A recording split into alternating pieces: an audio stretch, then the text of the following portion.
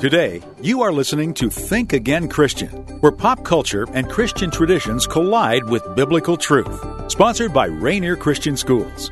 And now your host, pastor of Ravensdale Bible Church and superintendent of Rainier Christian Schools, Tony Jamie.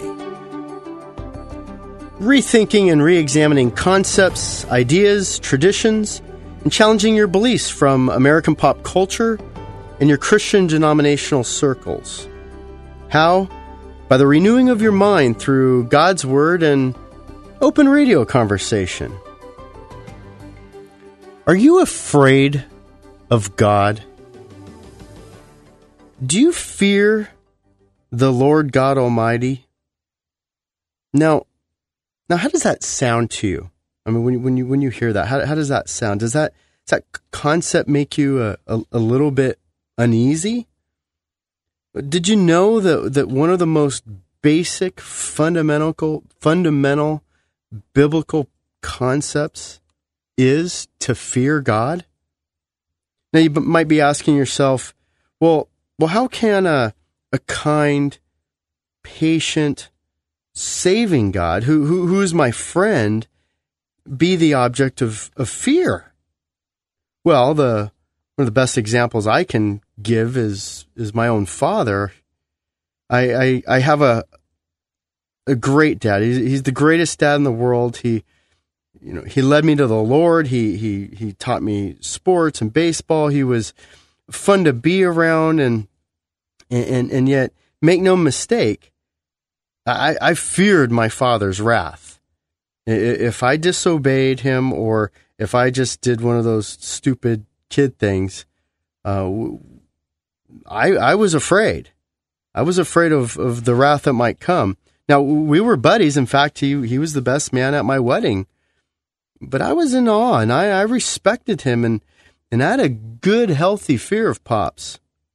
Now, I'm very concerned that we live in a culture now that has no fear of God. And I'm talking about the church. Too many sermons and churches spend all their time talking about God's grace, and believe me, I'm a recipient of God's grace.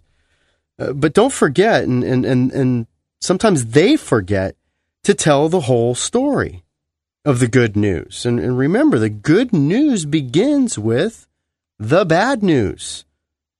If you don't begin with the bad news, then what's the point of the good news? And the bad news is that you don't mess with God. The creator of the universe is a powerful judge, and there are penalties for disobedience. The scriptures repeatedly tell us that the beginning of knowledge is to fear God. That means our theological starting point begins with fear.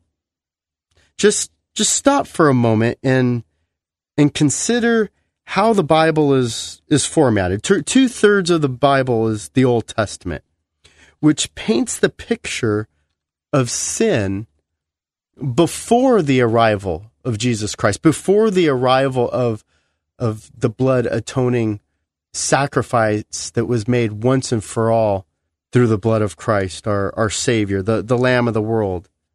The Old Testament tells us story after story about the lack of fear that God's people had and have. The crazy thing about that is that it only takes about 6 chapters in the Bible for God to utterly destroy the entire earth, except for Noah's family. Why was Noah spared? He was smart enough to listen and to obey God's instructions, which were simple, to build a boat in the middle of the desert. And now for 100 years, Noah would show and prove his fear and his faith in God by pounding nail after nail after nail into that ark, or however he built it. I don't think they had nails back then. And his friends would tease him, and people would come by and mock him.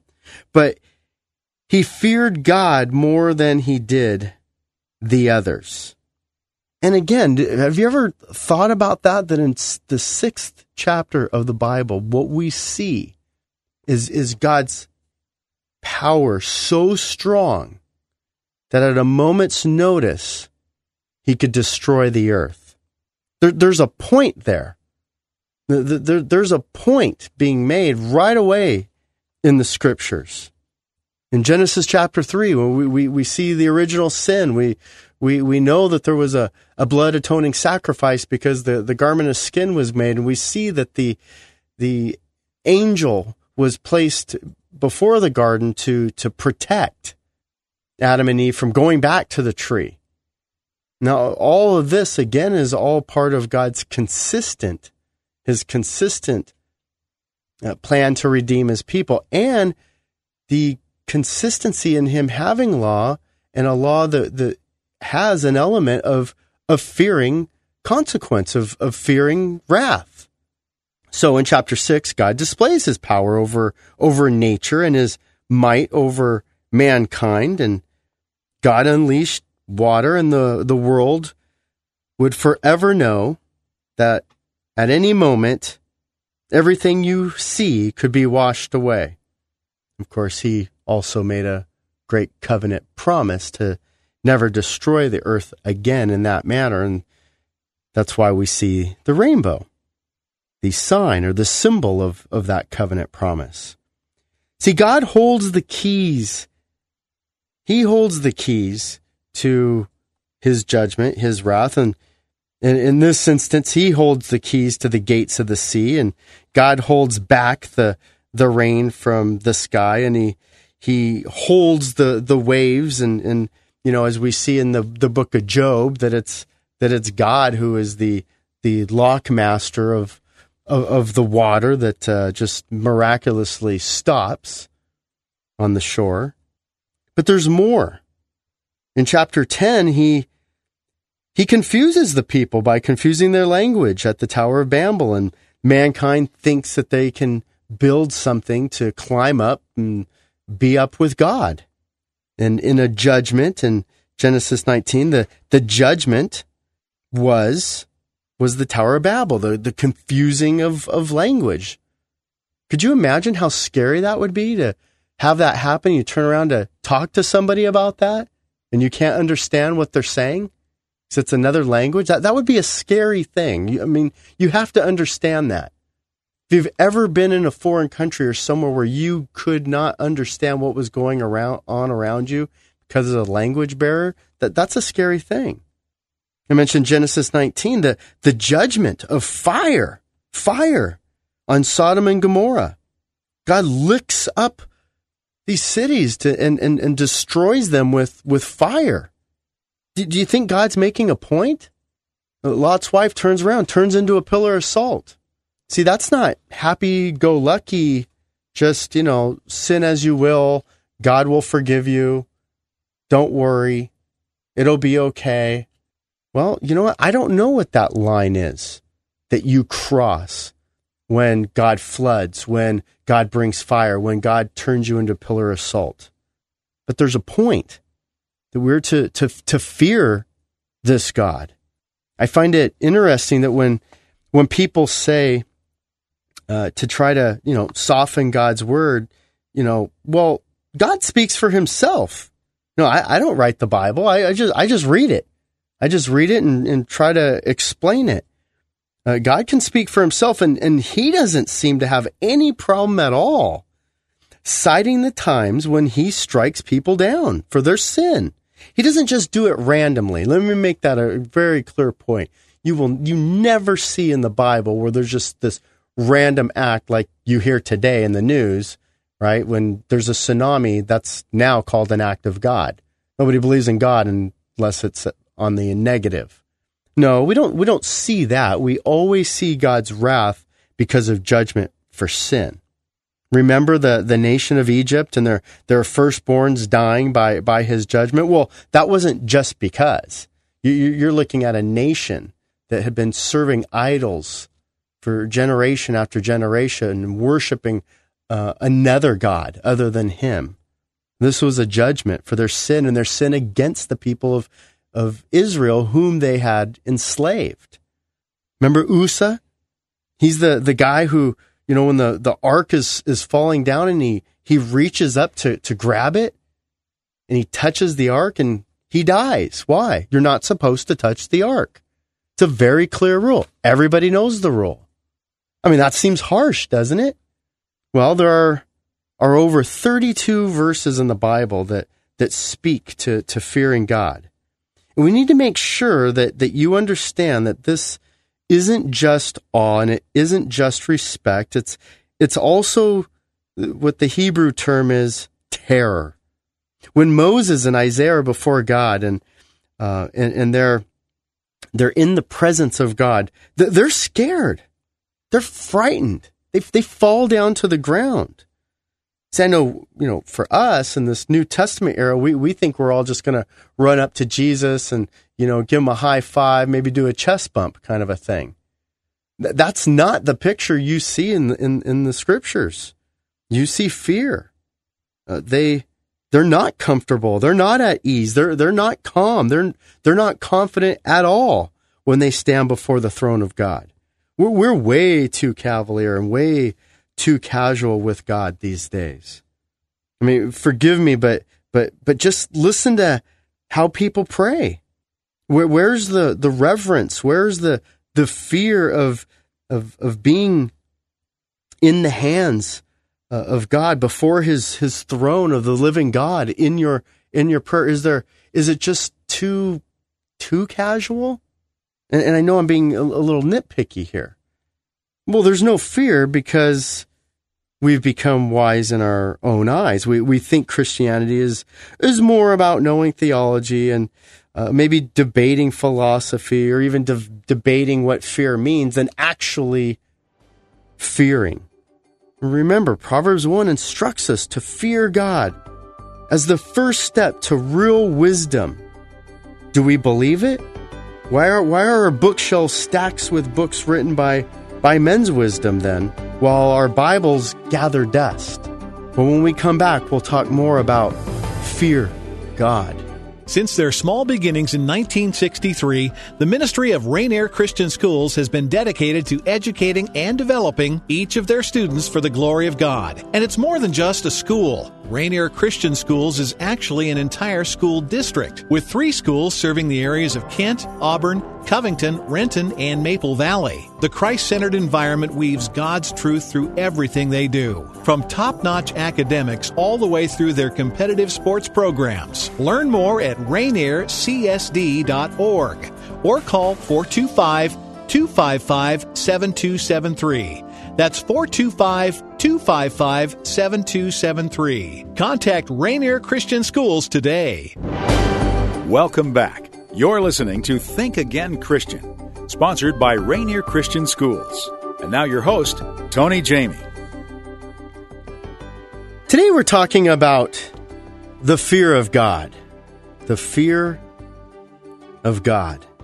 And this is a serious subject, because my concern is that way too many of us just don't have that healthy fear of God, which is so clearly threaded throughout Scripture. Such a clear foundational premise is to fear God. And yet most of us are probably angry with me right now for even suggesting such a thing, that we would fear our Savior, that we would fear our friend, but we need to. We need to. See, for the unbeliever, the fear of God is, maybe just the fear of God's judgment, and an eternal death, which is that separation from God. For the believer, the fear of God is a little different. The believer's fear is also reverence of God, which is in Hebrews 12 just described as we receive a kingdom that cannot be shaken. So let us be thankful and to worship God with reverence and awe. Why? For our God is a consuming fire. See, the reverence and the awe doesn't just come from his position. It comes from his wrath. He's a consuming fire that Sodom and Gomorrah type of judgment.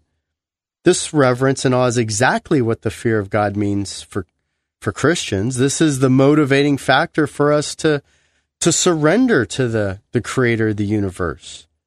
I mentioned Proverbs 1:7 declares the fear of the Lord is the beginning of knowledge.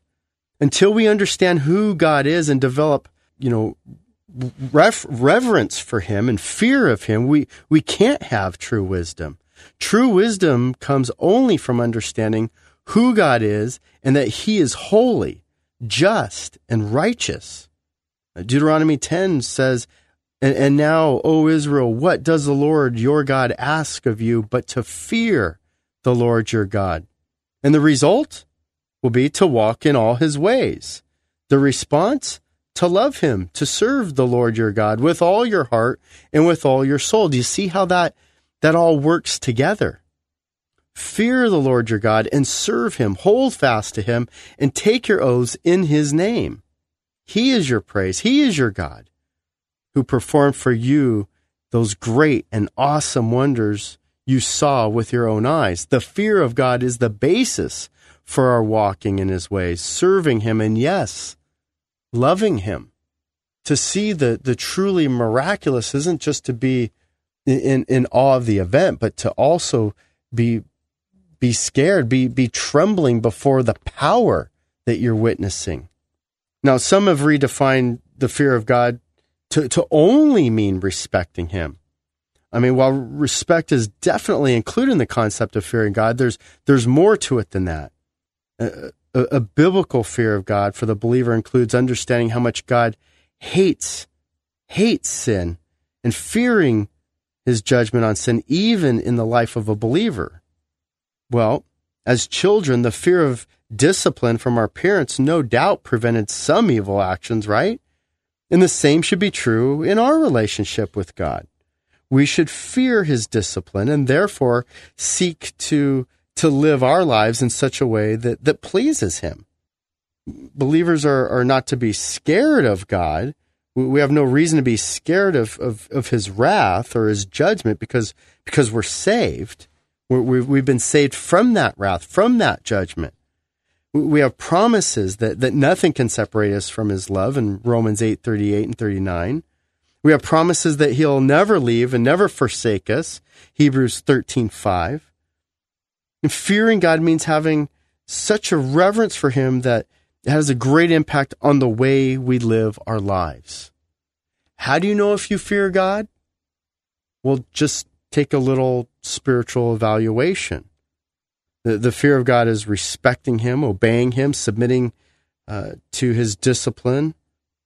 Do you do that? Are you sacrificing things for the Lord? Are you preferring God over yourself, or is it all just about you? I like it. I want to do it. God wants me to be happy, so I should be able to do that.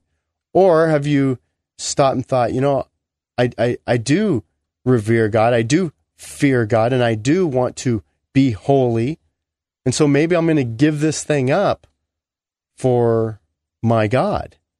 Well, when I was in college, there was a new shirt company that came out, and it was an image of a crew cut tough guy, kind of looked like me actually. He's flexing his biceps with in this picture, and in the motto, the name of the company was "No Fear." No fear.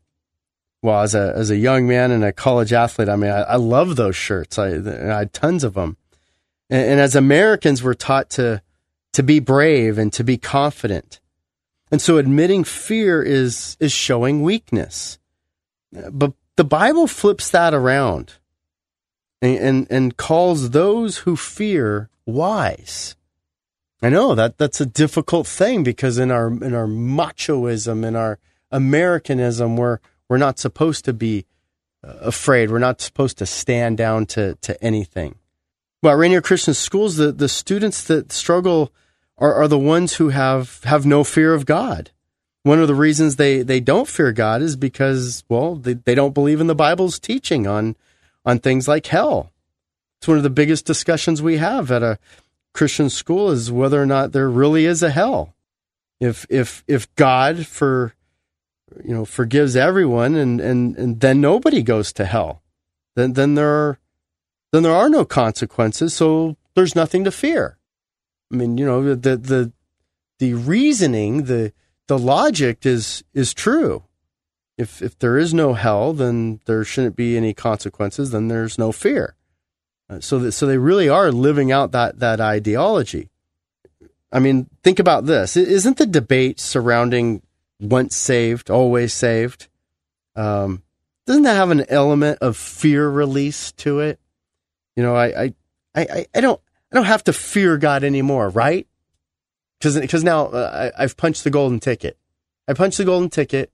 I'm saved, once saved, always saved. So now I don't have to fear God. That part's over. Not exactly. How does a culture that has no spankings, no flunking, no cuts from sports teams, no scores, so you don't have losers, no discipline, even begin to understand the concept of fearing not only consequences, but a judge who enforces the rules? See, we've really smudged the lines. We've made the focus very blurry, so that it's really hard to see now. Well, in our practical application of life, we've tried to remove like I said, the fear of losing a game, right? By not keeping score, the fear of maybe not making the team by getting cut, the fear of not passing by just moving people along. Well, this is a terrible ramification. This goes way beyond like good sportsmanship or people having good self-esteem. What they've removed are the real consequences for activities. And not all those activities. I mean, it's not a sin to not be a good, basketball player, right? But what we see is that there's results to actions. There's results to actions. There's consequences to disobedience. This is all very, very, very practical. And so fear is now predominantly eliminated. And so if we don't fear anything in this world, well, then why would we fear God? How would we even begin to understand how fear could be a good thing? So how do we really see abuse of fearing God played out? Well, the fear of the Lord is wisdom. Then our leaders should submit themselves before God's throne on their knees in prayer and at the table studying God's word. The penitent man who fears God listens and obeys God's instructions. To many Christian leaders, they're leading without God's wise counsel. Think about how we appoint many elders. Are they degreed? Are they affluent and popular, successful businessmen, or are they men of the church who are prayer warriors and Bible thumpers? See, the beginning of wisdom, fear in God to the point to where we trust His instruction is so essential. Honestly, too many of our decisions are based on fear of employer, fear of reputation, fear of being politically correct, fear of public consensus, but not the fear of the Lord. So before you think you're smart because you have a degree or make money or have a nice house or a good job, ask yourself if you really fear God. Think again, Christian. You've been listening to Think Again, Christian, sponsored by Rainier Christian Schools and Tony Jamie. Rainier Christian Schools serves preschool through high school with 3 locations in the Renton, Maple Valley, Covington, Kent, and Auburn areas. For more information about Rainier Christian Schools, www.rainiercsd.org or call 425-255-7273.